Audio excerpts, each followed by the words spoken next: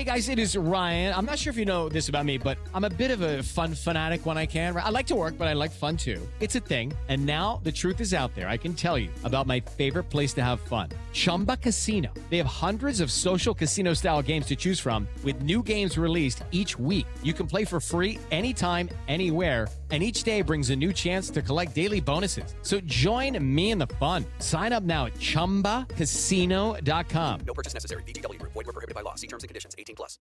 You are listening to the Next Best Picture podcast, and this is our review of A Monster Calls. Okay, are you ready? There we go. What color is that? Brown.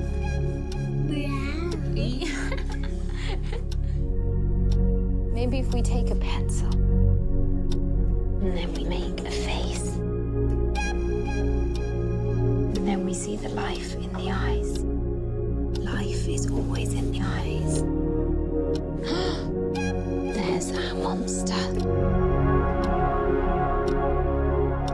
How does the story begin? With a boy too old to be a kid. You're coming to live with me. Don't touch anything. Too young to be a man. I no longer see you. What did he do? Okay, everyone, you were just listening to the trailer for A Monster Calls, and the story of which is as follows. Connor is dealing with far more than other boys his age. His beloved and devoted mother is ill. He has little in common with his imperious grandmother. His father has resettled thousands of miles away, but Connor finds a most unlikely ally when the monster appears at his bedroom window one night. Ancient, wild, and relentless, the monster guides Connor on a journey of courage, faith, and truth that powerfully fuses imagination and reality. And the cast includes Sigourney Weaver, Felicity Jones, Toby Kebbell, Lewis McDougall, and Liam Neeson. It is directed by J.A. Bayona and is written by Patrick Ness. Joining me for this review, I have Kristen Lopez. Hello, everybody. Hello, Kristen. So, you got your Kleenex ready? Oh god, this movie. I told you yesterday that I was very glad that I did not go to my screening last night. I actually had a screener of this that I watched, and I was so happy that I did because I've cried at movies. You know, I'm a soft sell, so I'll tear up a little bit at Disney films, but I have never sobbed. I'm talking like sniffling, snorting out my nose, like hulking ugly tears like I did watching this. Oh, this killed me. I was a blubbering mess when this was all over. I mean, this is... So first things first, this is not for kids, this movie. Let's be very, very clear. No, on this. my mom saw the trailer and she said, oh, so it's a kid's movie. And I said, no. No, this is not the BFG. This is everything that the BFG should have been. Yes. In terms of its tone and in terms of the handling of the story.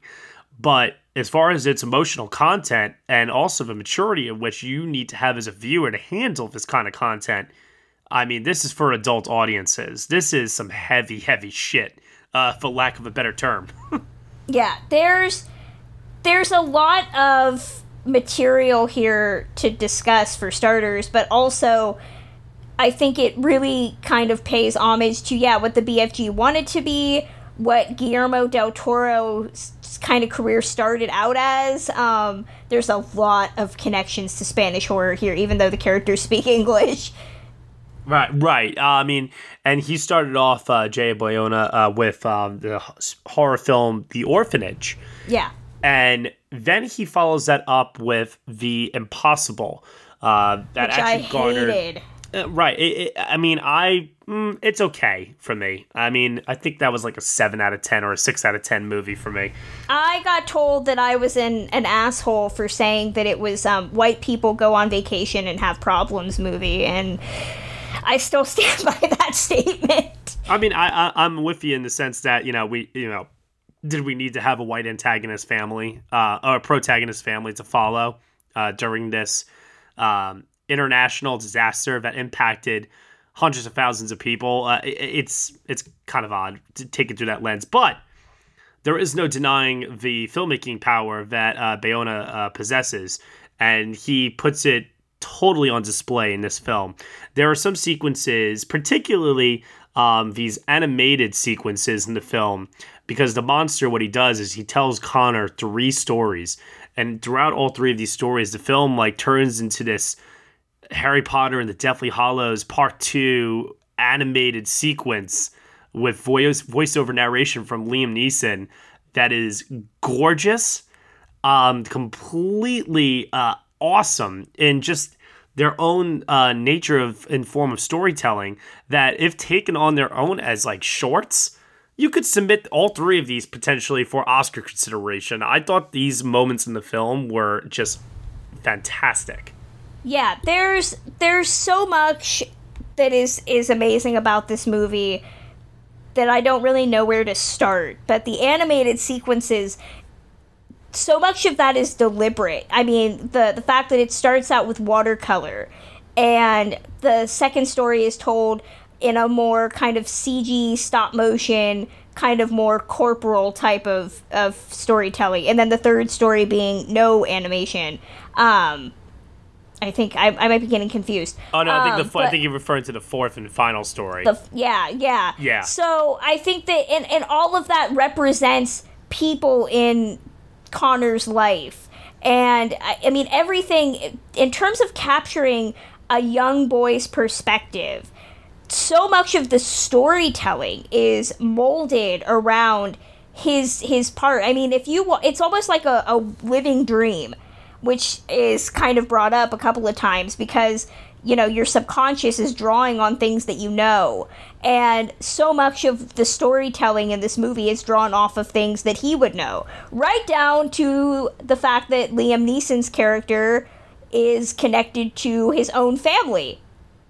If anybody was looking at the pictures in the film, there is a Liam Neeson reference in there. So, I mean, all of that is very deliberately placed.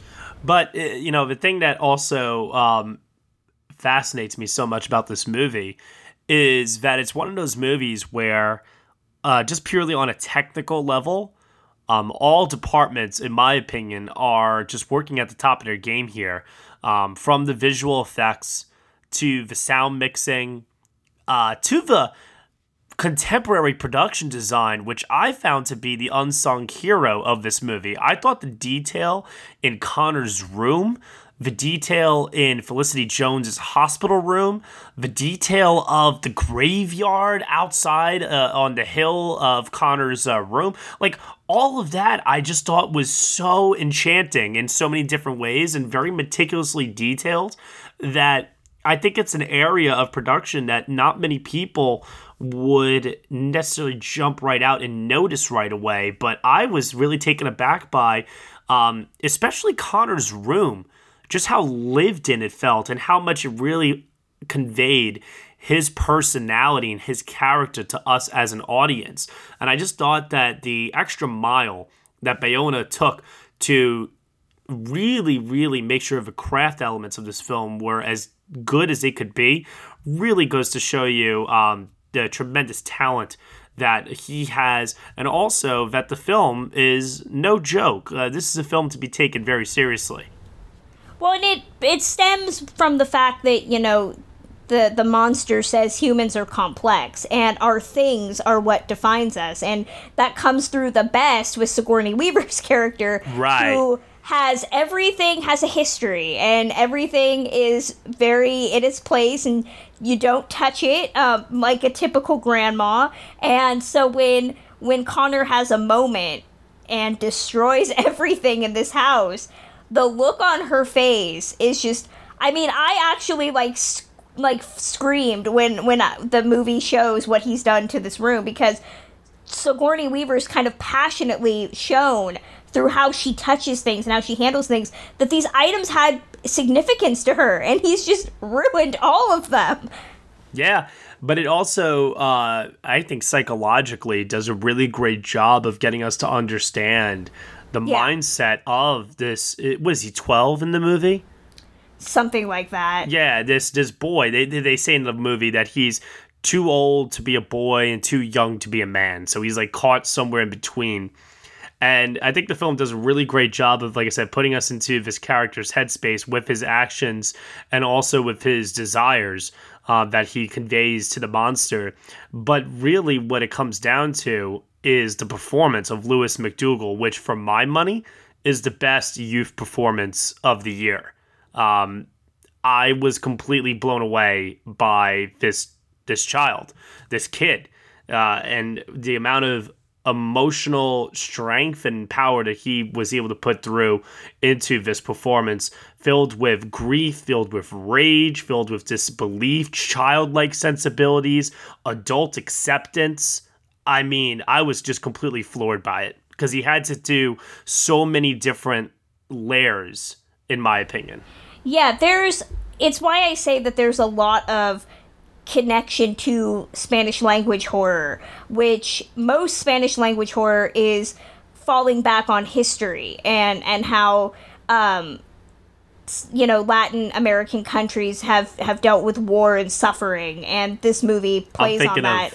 I'm thinking of Pan's Labyrinth right now. Pan's Labyrinth, yeah, or Devil's Backbone. There's a lot of similarity to Pan's Labyrinth in here. So much. I think this is almost kind of like a kissing cousin type of situation because both of them deal with preternaturally intelligent children trying to cope with the loss of a parent and hoping that they can find some magical cure, literally. Only this doesn't have the fascism that Pan's Labyrinth had.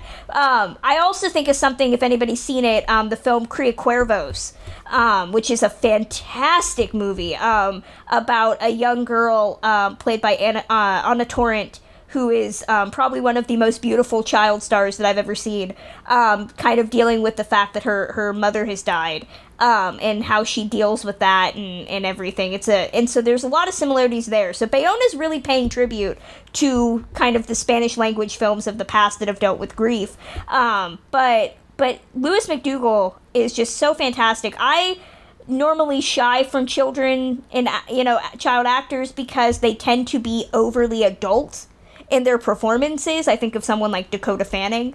But here, he's not overly intelligent. He's not overly childish. He's got moments opposite family members where he kind of acts like an ass, but that's understandable. The mantra that he kind of hears is when he says, I'm not going to be punished, they say, what would be the point in that? And to throw out Spanish language references, Geraldine Chaplin is in here as his principal. Huge Latin American following for her. She's been in a lot of Spanish language films, including Cría Cuervos. So it was great to see her in this. But, he goes through this litany of emotions, and I mean, even as a child, even as an adult, so much of this movie, and it's kind of a theme that we've seen in something like American Honey this year, is that children have a lot of stress that they have to deal with, that we put these insurmountable adult burdens on children's shoulders. But at the same time, we want to spare them the pain of those burdens, so we lie to them. And that just confuses them. So a lot of his confusion is the fact that his mother keeps telling him that she's gonna be fine. And that's to comfort him, but at the same time, that's really confusing and irritating him because he's not a child. He understands what is going on, and to lie to him just gives him false hope, and that angers him more. I mean, this is a movie that, for me, says it's okay to be angry about somebody you love dying. It's okay to be pissed off. It's, watching someone with a terminal illness or something, it's okay to be, say, I just want it to be done. If that means somebody dying, fine. At least it's over. I don't have to wait constantly on the edge of a knife, for something to happen. I mean, it's dealing with topics that we've seen in other movies, but I don't think presented with this amount of humanity and complexity. Yeah, and like Arrival earlier this year, A Monster Calls is much about accepting our own fates and the fates of others around us and how we deal with that. That choice that we all have to make when we do lose someone very close in our lives. How do we go on, knowing well, not even necessarily knowing, but just going through that pain, that grief. And that story in this film is so powerful, I felt, and is totally exemplified not just through the performances, the visual style of the film too, but also too in its very delicate and very hauntingly beautiful score as well at times, which, yes, is a little heavy on the piano and strings to elicit emotion from the heart, but that usually works for me. So I am going to say that I think that was a nice touch there. One thing that I was very unsure of in the marketing for this film was going to be dialogue in this film. You know, there was moments in the trailer, especially with the monster played by Liam Neeson, where he has like these really corny lines where he says like, "Whoa, indeed," or he's like, when he tells him like to break the windows, he's like, "Break them yourself." It's like, it just sounded so corny to me that I thought, well, if this movie is going to be undone by anything, it's going to be the hokey dialogue in this movie. But what Liam Neeson does with the voiceover performance of the monster is that he conveys different aspects to it, from menacing to playful to spewing wisdom. I thought that when all was said and done, that he actually was perfect casting for that role. And same thing goes to Felicity Jones as well, who, you know, in the trailer also has a couple of lines, you know, that sound a little like a little hokey at times, like "I wish I had 100 years to give you," or "If you've got to break things, by God, do you break them?" Like, you hear it and it's just so melodramatic. But this movie, I can't just say this enough about Bayona and his filmmaking powers here. He just has a way of making you forgive all of that and just getting you wrapped up in the emotion of it all through the use of like I said, the cinematography, the lighting, oh my God, the soundtrack. I'm getting emotional just thinking about it now. I really am, because, you know, as we get older in life, mortality becomes something that we start to think about more and more and more. And this is why I think a film like this resonates so much more with adult audiences, and that's why, like I was saying before, it's not meant for children. Oh man, I'm losing my train of thought now. I was gonna say this is a real kind of ensemble. I mean, I think that we aren't talking about this as an ensemble film, but I really think it is, because every character has a moment and they act on it really well. I mean, Liam Neeson is just kind of providing a voice. I think Tom Holland actually did the motion capture for this. But he acts very well, and knowing the backstory, if you catch the photo that they show, then you understand everything you need to know about who the monster is. So there's a scene very quickly at the end when Felicity Jones is looking in a corner, and I was just like already bawling, but knowing who that character is meant to be, you know, that was just that was it for me. They're in the fact that, you know, there's connections to King Kong in there, the 1930s version. Yes. Which I really appreciated. Toby Kebbell. I give Toby Kebbell shit because I think he's a terrible actor, but he's really good in this movie, in a couple of scenes as Connor's dad. And again, you know, it requires a real control of facial emotion and facial acting. And Toby Kebbell's character could have played kind of the good time Charlie, that weekend dad that shows up and, you know, everything's great and he takes you to the theme park, and at the end of the day says, "Okay, well, I'm gonna go now and we'll probably see each other again in like 6 months." But you understand, and he is aware of it as well, because he brings it up, that he can't handle this. You know, this is not what he does. He's not built for the harsh realities of life, so he runs away. You know, and Sigourney Weaver's character, who I loved so much in this movie. You know, Connor sees her as the evil witch because she wants to talk the harsh realities of what's going on. Right. And there's a beautiful moment at the end when she's in the car with him and she says, what we have in common is your mom, and that's the only thing we have in common. And again, she's being honest, and you understand how painful this is for her. I mean, this is a movie about a child dealing with a death, but it's also about dealing with death at any age. It does not get easier. There's not a clean way to do it, and there's not a clean way to respond to it. Even Felicity Jones, I think her character presents a little bit of anger. Toby Kebbell's character says she had big dreams of wanting to go to art school, and she got pregnant, and that just, that didn't happen. And she wasn't bitter about it, but it didn't happen. And when she says to him, that line about, wanting to break things, you kind of feel that she's pissed off too about the situation, that she's a young woman who is going to be fated to die young and without having achieved maybe even a quarter of what she wanted to. So, I mean, it's a great film that shows death from literally every facet. And I think that that's something without having to devolve, none of these characters are dropping to their knees and like shaking their fist at the sky saying why, but internally, that's probably what they're all feeling. I'm at a loss for words at this point, because it's such an emotionally affecting film on so many different levels. I want to know at what point did the emotion start, and then what point did you be like, okay, it's over, I'm going over the edge? The fourth story. Go on. The fourth story, Connor's story, killed me. I would say that I started, I think, right around the time before that. There's like a point, like 15 minutes or so before that, where I was like, okay, I'm going, and then by the time we got to that ending, that I was already like, there's a 20-minute moment of just like pure emotion. Yeah, I mean, it was damn it if it wasn't one of the most memorable experiences I've had in the theater this year. That left me completely speechless and does so now.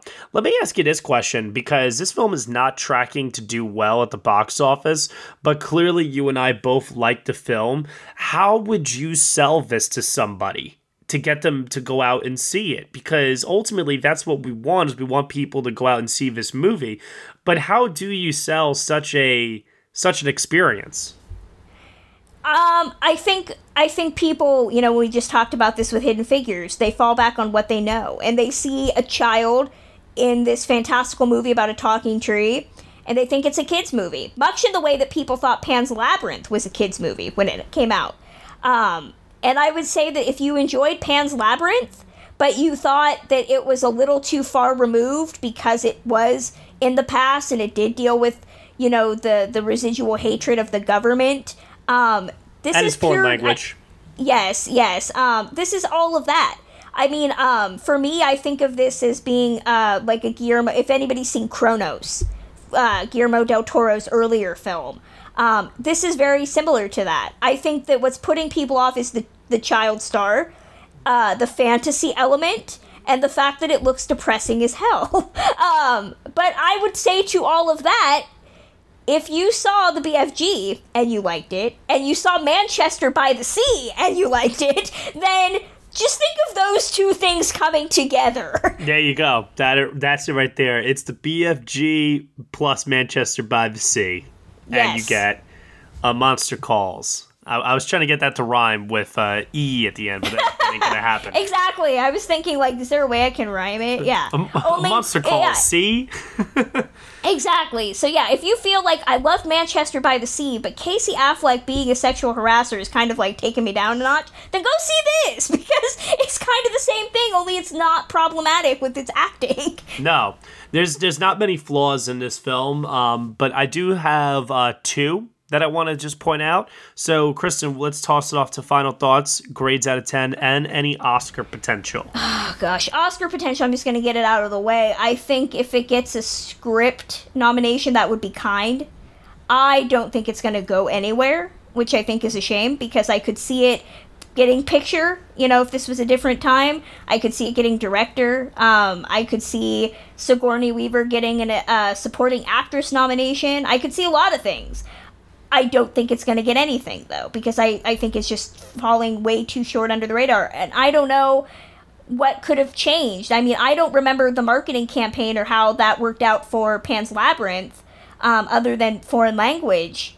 But well, it didn't win foreign language. It only won 3 tech awards, actually. Yeah, so I mean, it didn't. All I can say is that Bayona's going to be the next Guillermo del Toro, I think. And I even say Guillermo del Toro I don't think is Guillermo del Toro at this point anymore. I did not like Crimson Peak. So I would say that Bayona's got a nice career that he's starting, so you want to get on the train early. But I don't think it's going to happen now, and I don't think it's going to get any Oscars right now. But I loved this movie. I adored it. I think in a year that's been really shitty, with numerous debt, in terms of, having to see so many people that we've appreciated and loved in the celebrity world die. This is really cathartic, even though it doesn't present any solution.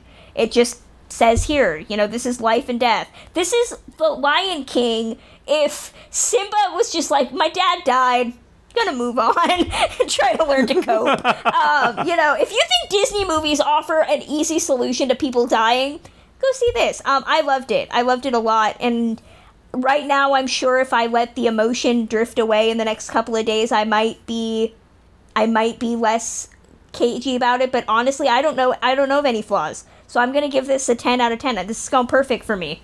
Wow. Oh my gosh. Yeah, I know. I was gonna say 9, and then I just said, fuck it, I'm going 10. This is the first 10 I've heard from you. So that's I know, yeah. I hesitate to say 10 out of 10. I don't have it in masterpiece territory, but so my big problems with the film are the following. I think that the message of the film is very, very simple, when it really comes down to it. But I think that simplicity also helps to keep the film very much contained and also makes it very tight and focused. So it's kind of like a plus and a negative in many ways. But so I guess what I'm saying is that the takeaway of this film, if that's something that you think about when you walk out of a movie, you may say to yourself, okay, so the takeaway of this film is this, and that's it. And there's not much else to really take away from this. And, okay, so 108 minutes of my life just to get that message, which I already kind of know through life already. But what would have been the solution, I guess, to present at the end? I mean, because I think what the movie's saying is that their life and death are going to happen regardless, Yes. And it's just the nature. I mean, did you want a solution like his mom to wake up and be all, I'm better now? No. It's not that. I just feel that sometimes when you watch certain films that do get into that masterpiece trajectory, I want to be asking myself more questions and thinking about more things than just one simple thing when I walk out of a film. Like with something like Manchester by the Sea, there's many different scenarios and many different character decisions and moments where I walked out of that theater, questioning what would I have done in this given situation, or what do I think the outcome of this was going to be, or et cetera, et cetera. It just gave me more to chew on. I feel like this film, while what it does give me to chew on is just enormous in terms of its emotional content, it's still just one thing at the end of the day here. And with that said, tying into that, the conclusion of this film is very inevitable. And I'm not saying that was a drawback from me personally. I'm just saying that for some other people that may watch this film, they may just, and this could be going back to what I was saying before, may be turning people off to this film and maybe why it's not tracking to do so well. People already know, based upon the marketing material for this film, how this film, I think, is going to end and what this film is about. So they know that the message is simplistic. They know how it's going to end. And they say to themselves, why do I need to put myself through that if I already know how it's all going to go down? You know what I'm saying? I mean, maybe that's the benefit of the fact that I went into this cold. I didn't see any of the trailers, so I did not know how it ended. But I think that you could possibly argue that you could see it because, again, it's why I say it's almost like a dream, because it is culling from subconscious things. So, I mean, I guess I could see that. I don't know. It didn't bother me, though. So That's fun. I mean, it's still one of my favorite films of the year, regardless. I'm giving it an 8 out of 10. I am very disappointed by the lack of Oscar buzz around this film. I had it in my visual effects predictions all year until it did not make the short list, and I was forced to no longer predict it anymore in visual effects. After seeing the film, I don't know why it's not being considered for visual effects. I thought the visual effects were fantastic. As I was saying before, the animated sequences I thought were great. I thought the monster was totally great as well. I thought the environments and all the hidden special effects that one doesn't necessarily see were also really well done. And it also has one of my favorite opening credit sequences of the year in dealing with art, of all things, which I really got a kick out of. So all of this in relation to special effects, I'm kind of, once again, at a loss for words in regards to that. I talked before about the production design of this movie. I would love to see it get a mention somewhere. Recently, the Art Directors Guild announced their nominees, and it was not represented there. So I think that's over and done with. So now that's gone. Narrowing it down here, adapted screenplay would be awesome. I think Patrick Ness does a great job of adapting his own novel here. But once again, not going to happen. So, I mean, all we're really left with at this point is really a sound mixing nomination or something. I mean, you got to admit, there are some sequences in the movie that are like tremendously loud.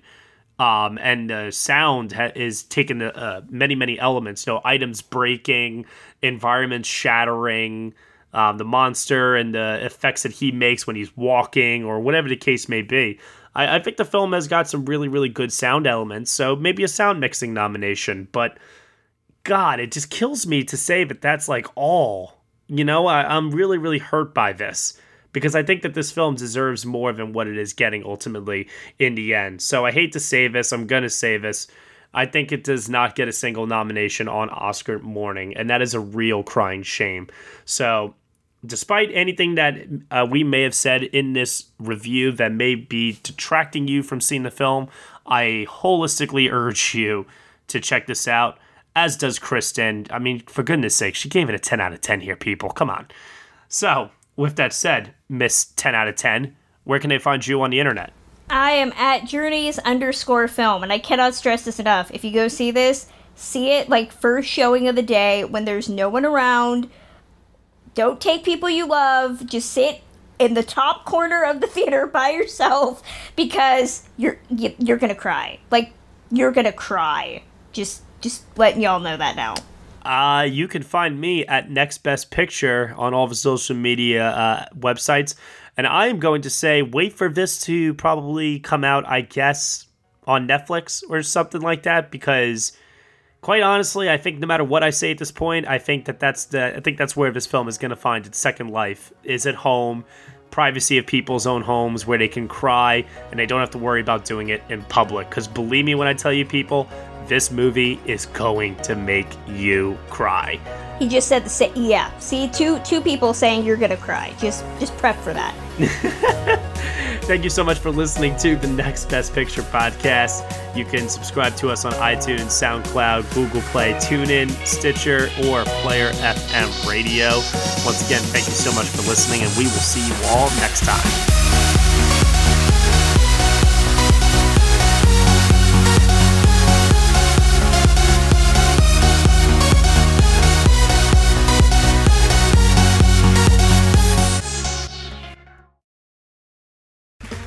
Okay, round two. Name something that's not boring.